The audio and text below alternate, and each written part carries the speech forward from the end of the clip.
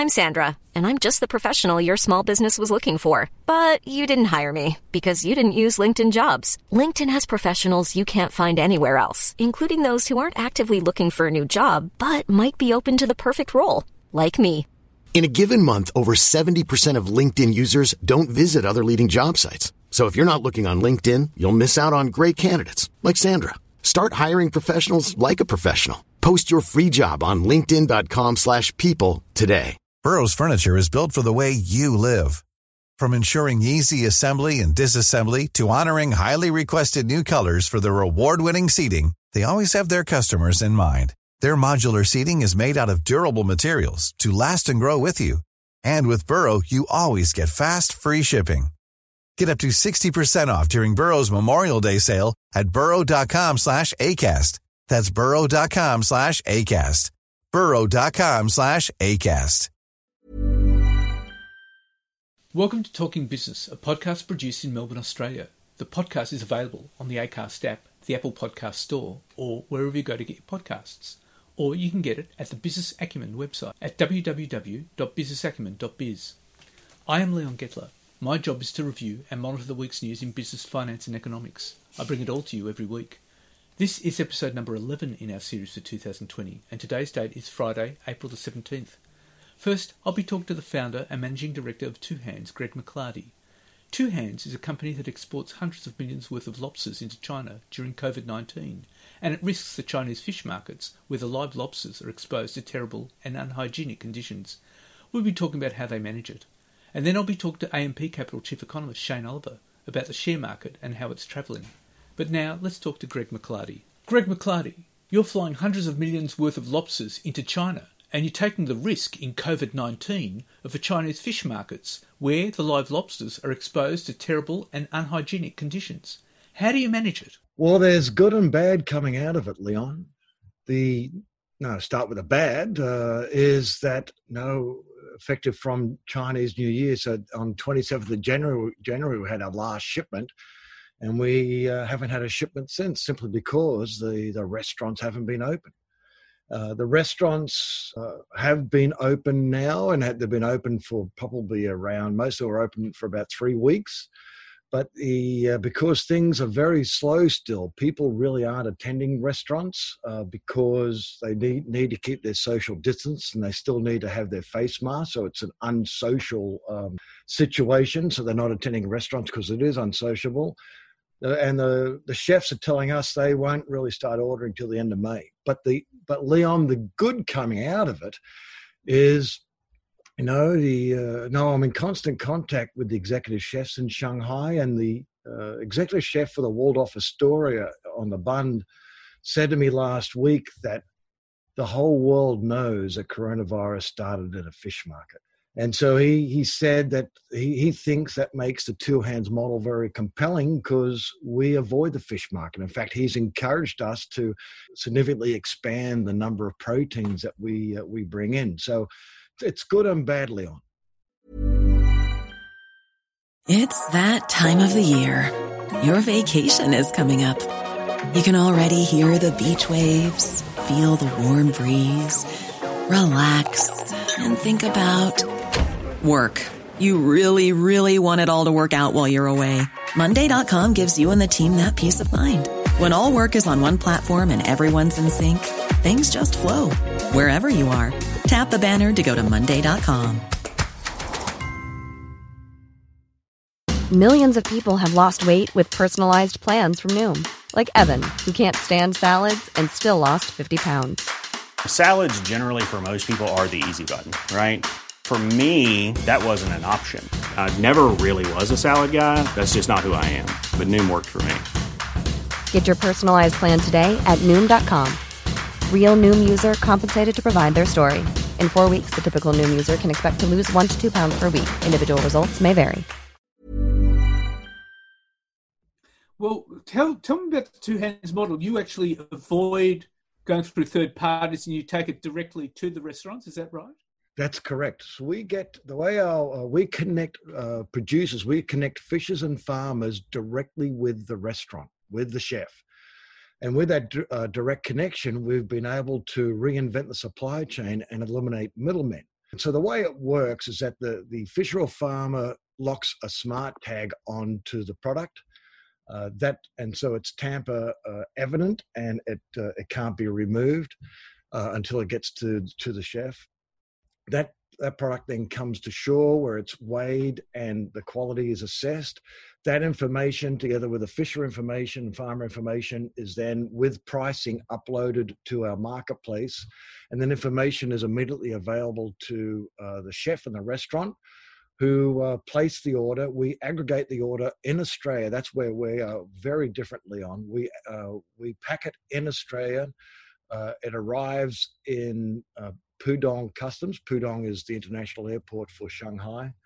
And it literally goes straight from customs to the restaurant. So we're avoiding the importer, the wholesaler, and the last mile distributor. And so we avoid the fish markets.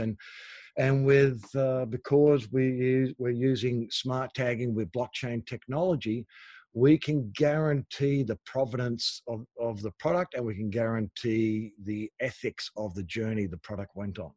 How does the blockchain technology work in this case?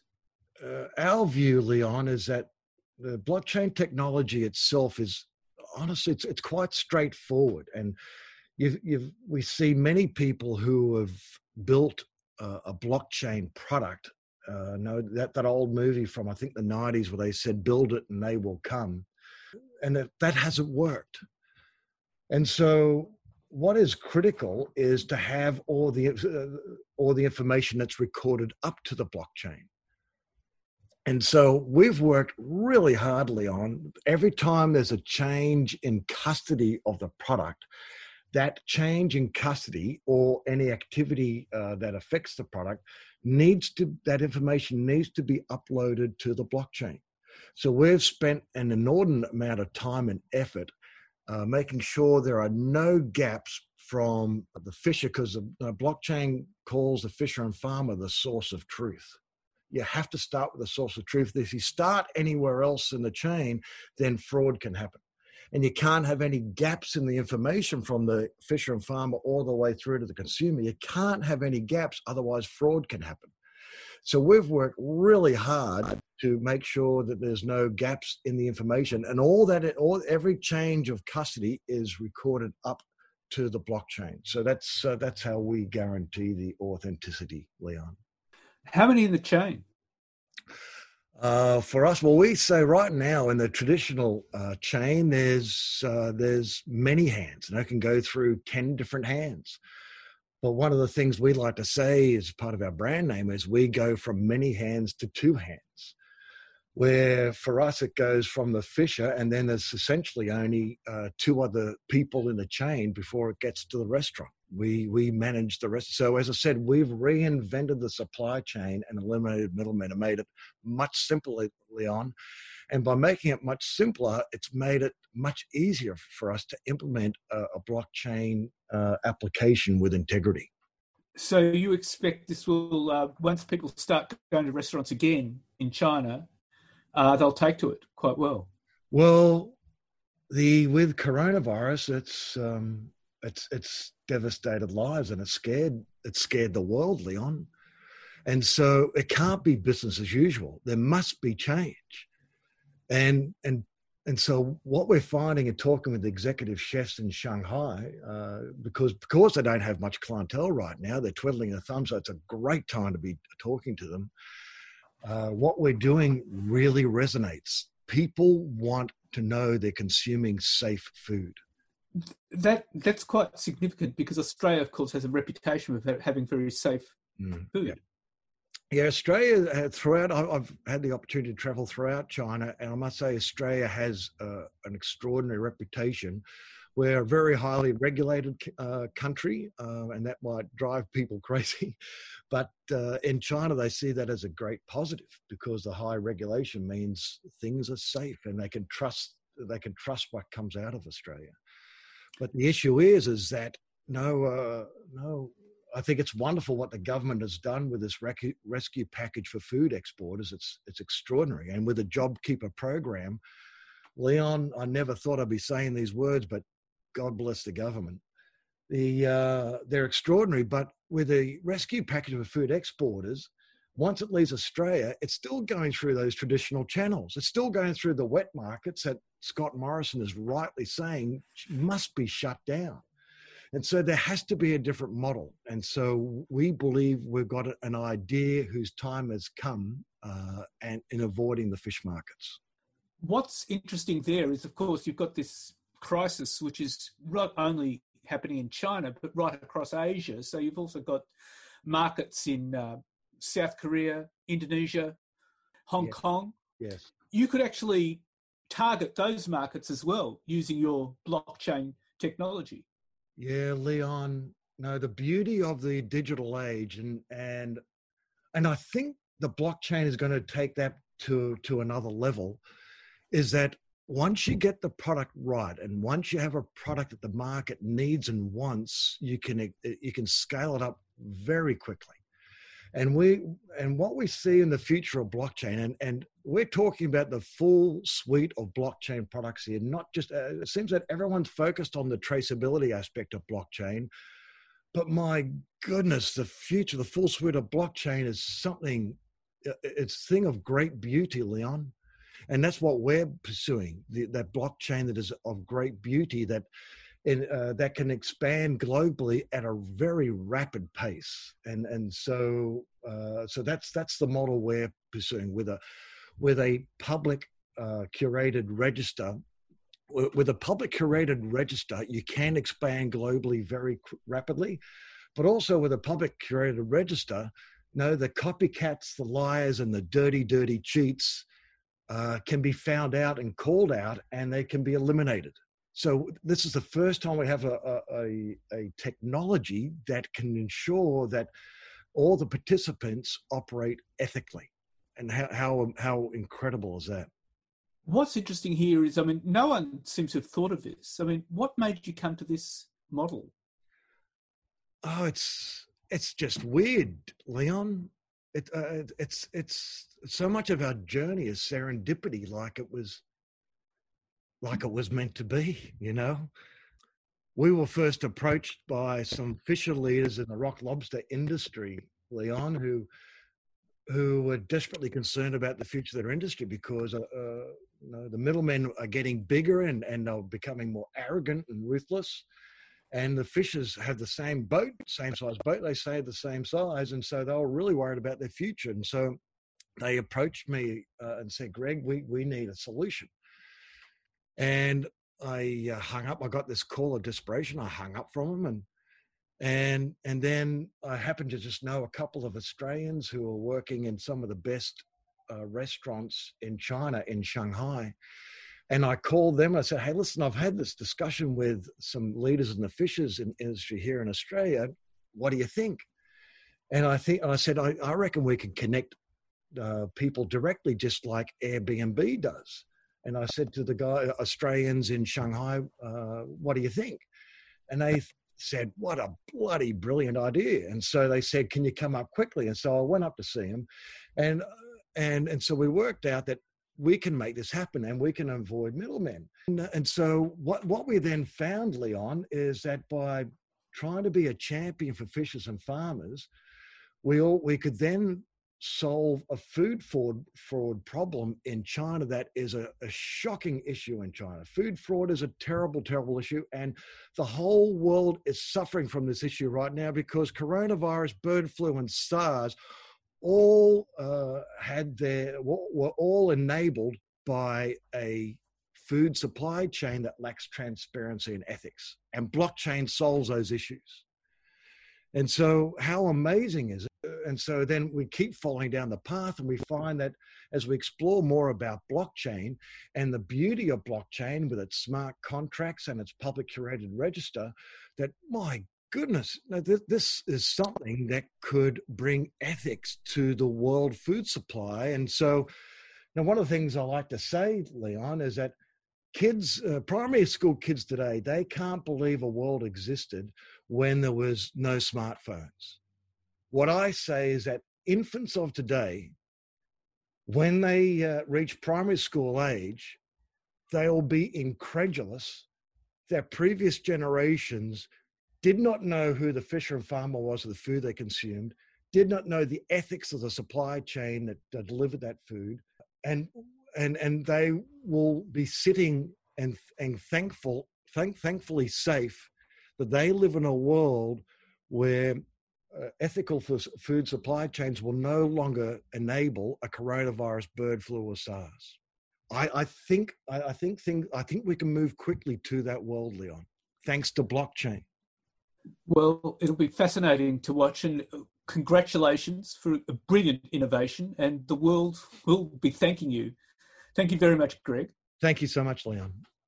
And now let's talk to AMP Capital Chief Economist, Shane Oliver.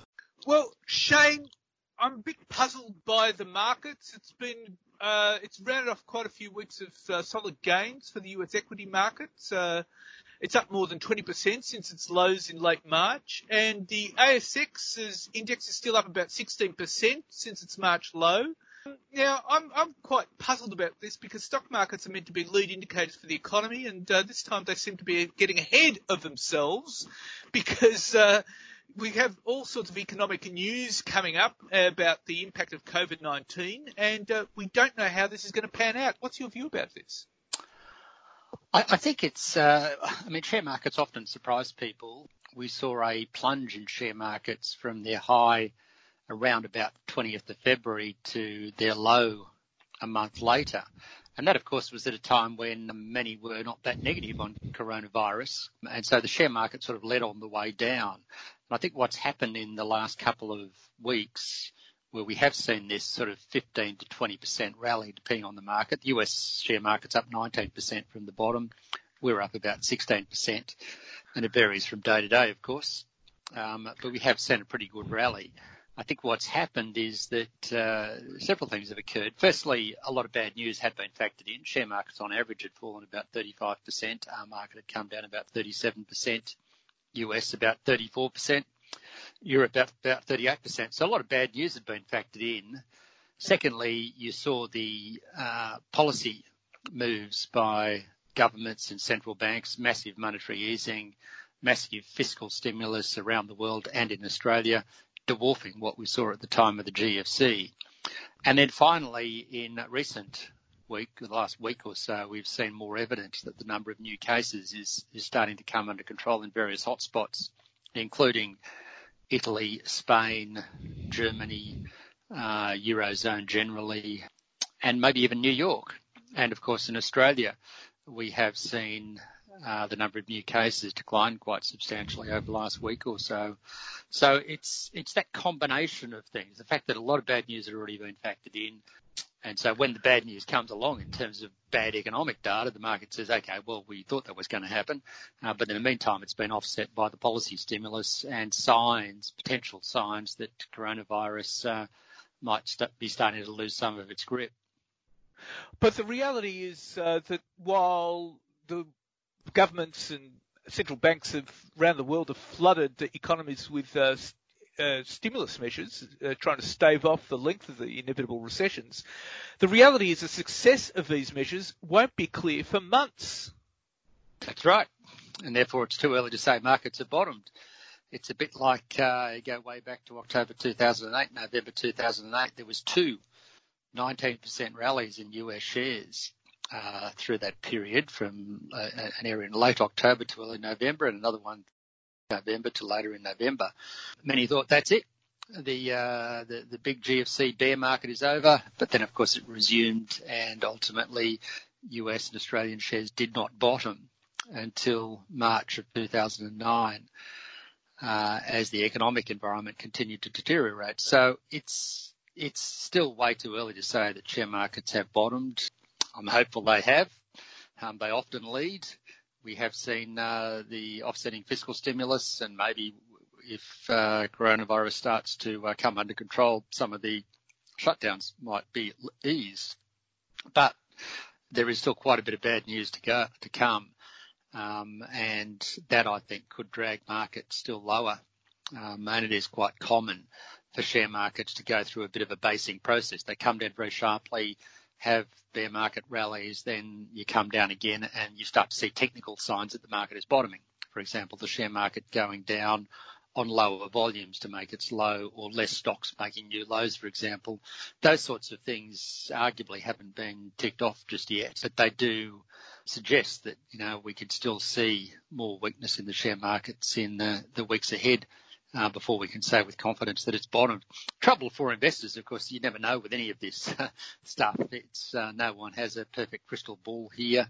There was a 20-odd% fall in US shares in 2018 to its low point on Christmas Eve. Then we saw a massive bounce a few days later, and that rally just continued. There was no retesting of the bottom at all, even though many were expecting that. So it is very, very difficult for investors to time market bottoms.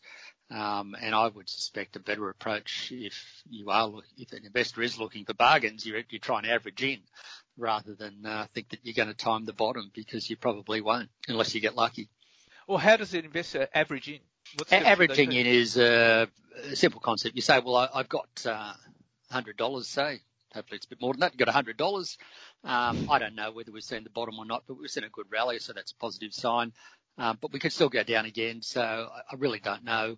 I'm going to split that $100 up into 4 groups of $25, and I'll do $25 now, $25 in a month's time, $25 a month after that, and then the final $25 a month after that. So you're averaging into the market rather than claiming you can predict the precise area where it bottoms out. Now, of course, that could be spread out over 6 months if you're worried that this coronavirus situation could extend for a longer period, or it could be spread out over 9 months. Or you might just have a strategy of buying a portion of the amount you want to put in every time there's, say, a significant dip in the market. So if it falls more than 10% over the course of a few days, then you might put some in, and then you don't put any more in until you get some more dips, or you adopt some sort of more sophisticated rule. But there are ways to put money in rather than shoving it all in at once and then being a little bit disappointed a few days later. Okay.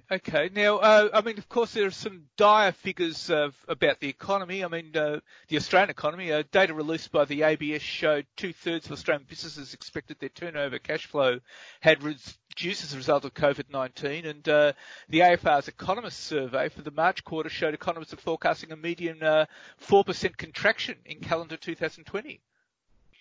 That's right. In fact, I think our forecast in that was -6%, and that is a year average number. We're actually looking for a top-to-bottom contraction of around 12%. So it's about a 2% contraction in the March quarter just passed, and about a 10% contraction in the June quarter, and then a little bit of growth returning in the second half. So it's going to be a tough period here. That will mean that company profits will come down to some degree. The market's already factored that in, and hopefully the stimulus measures will provide some support for the economy to minimise second round effects from the shutdowns.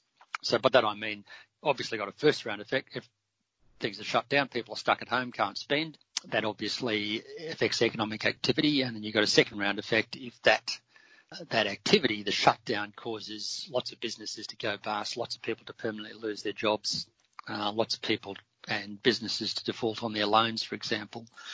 So hopefully the various measures put in place by governments and the Reserve Bank will help minimise that second round effect or the collateral damage from this, and therefore we should be able to bounce back. But yeah, there's a lot of uncertainty around all of that, and there is a lot of bad news to come. Well, we'll see. And, is it going to be a V-shaped recovery or something else?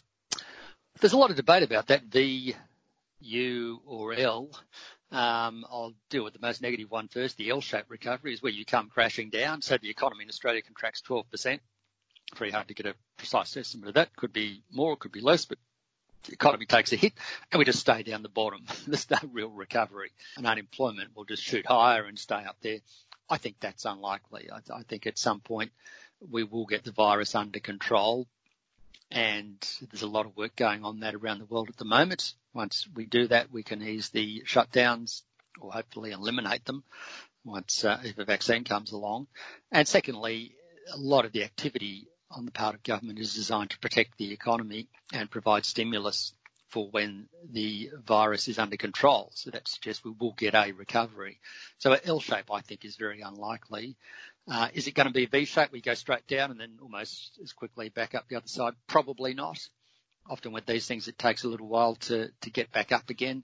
It may look like a V-shaped recovery when you look at economic growth. It could go, we have a fall of minus 12%, and then we can get a bit of growth occurring. If you graph that out on a chart, it'll look like a bit of a V. If you go from minus 2 in the March quarter, minus 10 in the June quarter, and then say plus 2 in the September quarter, and maybe plus 3 in the December quarter, then that's going to look like a V. In terms of the level of activity, it's going to look more like a U, though, where you come down and then you only gradually get back towards more normal levels.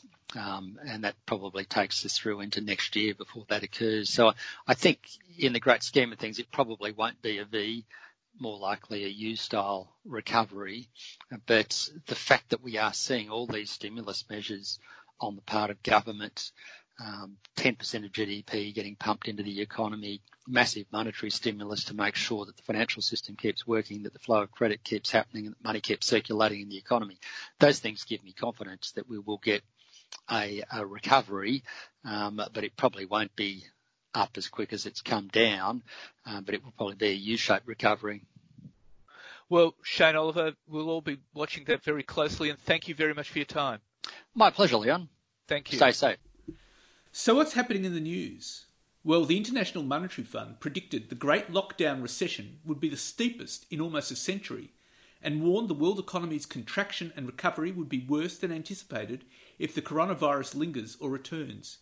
In its first World Economic Outlook report since the spread of the coronavirus and subsequent freezing of major economies, the IMF estimated that global gross domestic product will shrink 3% this year. That compares to a January projection of a 3.3% expansion and would likely mark the deepest dive since the Great Depression. It would also dwarf the 0.1% contraction of 2009 amid the financial crisis. It predicts the Australian economy would shrink by a massive 6.7% this year. And global airline industry passenger revenue will plummet 55% this year, according to the latest International Air Transport Association forecast for the pandemic-hit sector.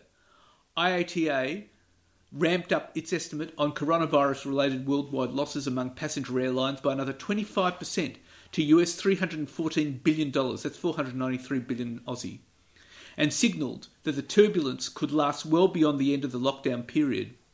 We've never seen a downturn this deep before, said IATA Director General Alexander Juniak. Half our business disappears. That's catastrophic.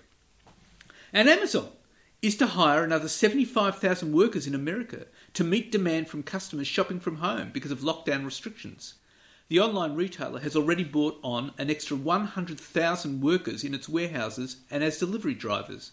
Since more than 16 million Americans have lost their jobs in 3 weeks, the new posts are likely to be snapped up. And oil producers reached a historic agreement on Sunday to support oil prices, but it is unclear it will succeed in doing so. America helped negotiate a deal between the Organisation of Petroleum Exporting Countries, Russia and other allies to reduce production by nearly 10 million barrels of oil a day, around 10% of global supply, the largest voluntary output cut ever. Even more notably, the producers agreed to limit production for 2 years, yet the bargain's impact is uncertain. COVID-19 has prompted oil demand to collapse. Appetite for crude could drop by 20 million barrels a day in April. The deal's duration could support oil prices as demand picks up, but only if producers abide by its terms. In the past, Russia, Iraq and other big producers have regularly exceeded their quotas. Other countries may rebel too. Mexico's reluctance to agree to cuts almost derailed a deal entirely. Those hoping for stable, higher prices will be disappointed. And global carbon emissions are tipped to fall 6% this year, more than during any previous economic crisis or war, led by a plunge in fuel consumption as the coronavirus hits economic activity and travel. But experts say that won't be enough to achieve the Paris Agreement's ambition of limiting global warming to as close as 1.5 degrees as possible. And business confidence has plunged to its lowest level on record, even worse than the 2008 global financial crisis and early 1990s recession, as cash-strapped firms brace for an economic downturn of unprecedented speed and magnitude. The closely watched National Australia Bank Business Survey reveals government coronavirus containment measures have hit business sentiment. Business conditions dropped 21 points to minus 21 in March. The previous record monthly low was minus 17 in February 2009. On a quarterly basis, this is not as weak as during the 1990s recession, when quarterly business conditions neared minus 40. Confidence fell 63 points to minus 66. The previous record, low both monthly and quarterly, was minus 30 in November 2008. This was consistent with consumer confidence falling to a record low in late March. Business cash flow deteriorated in March, reflecting slowing sales and forced closures by governments under strict social distancing rules. A collapse in corporate profits caused business conditions to fall last month, with the recreation and personal services industries suffering the biggest hit. Mining, finance and business and property services all suffered sharp declines in conditions. The exception was wholesale trade, which grew strongly due to grocery retailers stocking up on essential items demanded by panicked customers. NAB said forward orders by firms fell to their lowest level on record. Business confidence fell deep into negative territory to minus 66 points. And real estate agents expect housing values to drop as much as 20% as buyers drop out of the market, prompting fears of a prolonged downturn that could force some agencies to close, according to an industry poll. The survey, conducted at a CoreLogic platform, RP Data, showed more than a third, 35% of agents expect prices to drop between 10 to 20%, and more than a quarter, 27%, expect a deeper decline of more than 20%. 30% of the agents said the hefty price decline was already happening, while a similar proportion expect the price drop to occur in the next 3 to 6 months.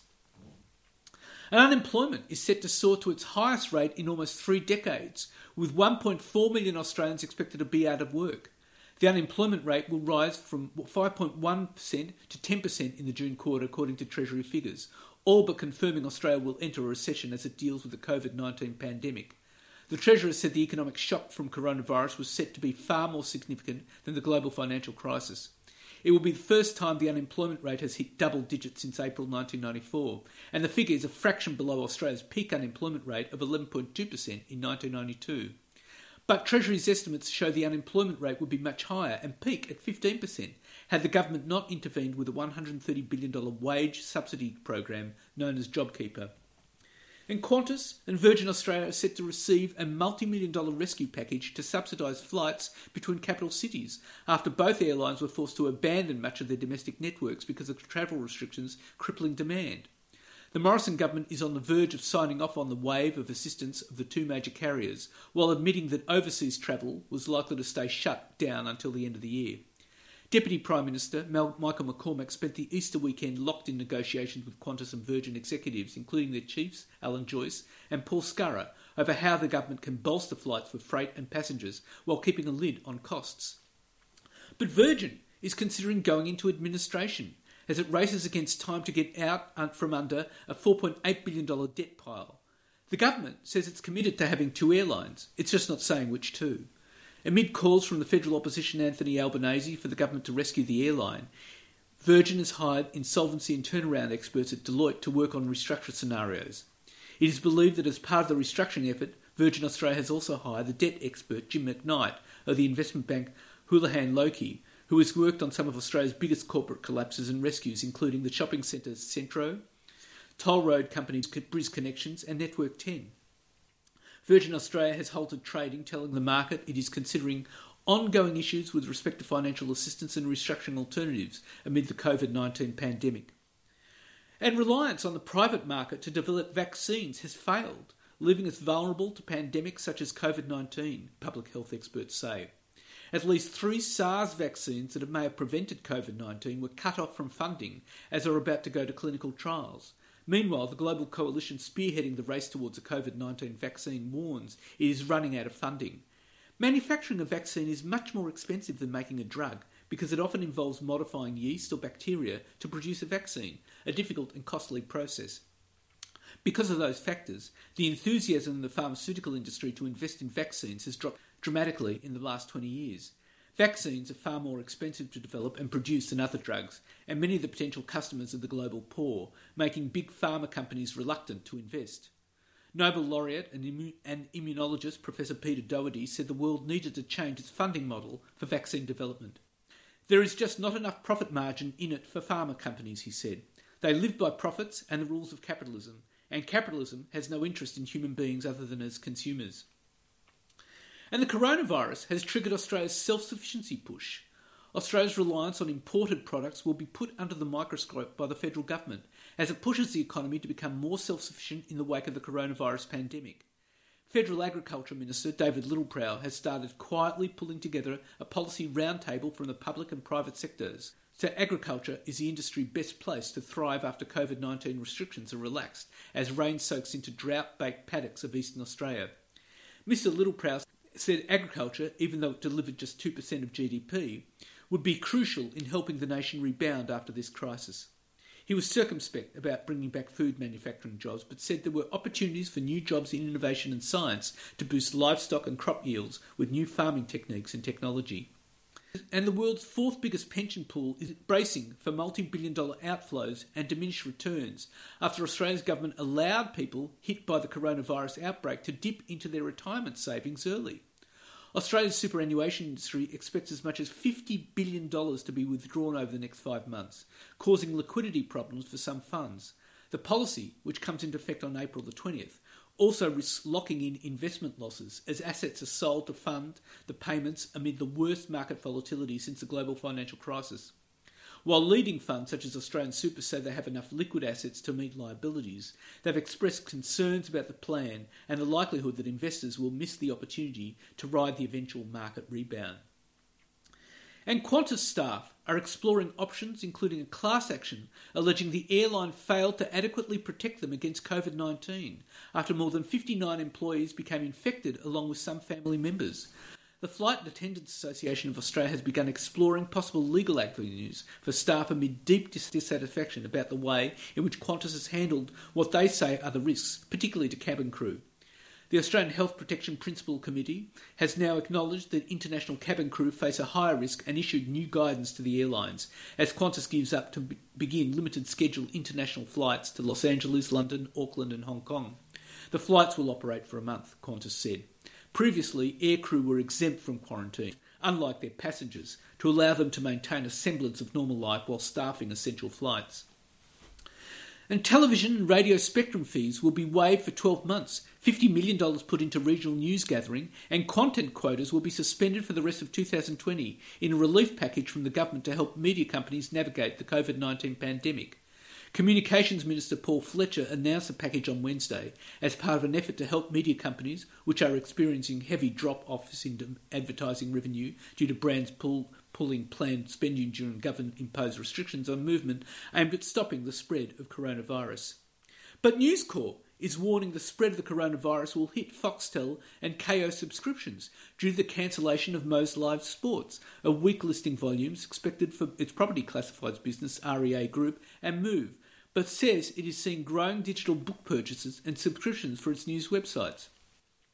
Foxtel had been under pressure before the outbreak of COVID-19 escalated in Australia over the last month, with a declining broadcast subscriber base. It has turned to Kayo, its sports streaming service, which was launched in November 2018, as a major part of its restructure and to provide growth. Kayo slipped back over the summer months during the cricket season, and News Corp had pointed to the NRL and AFL seasons being the key for the service to take off again.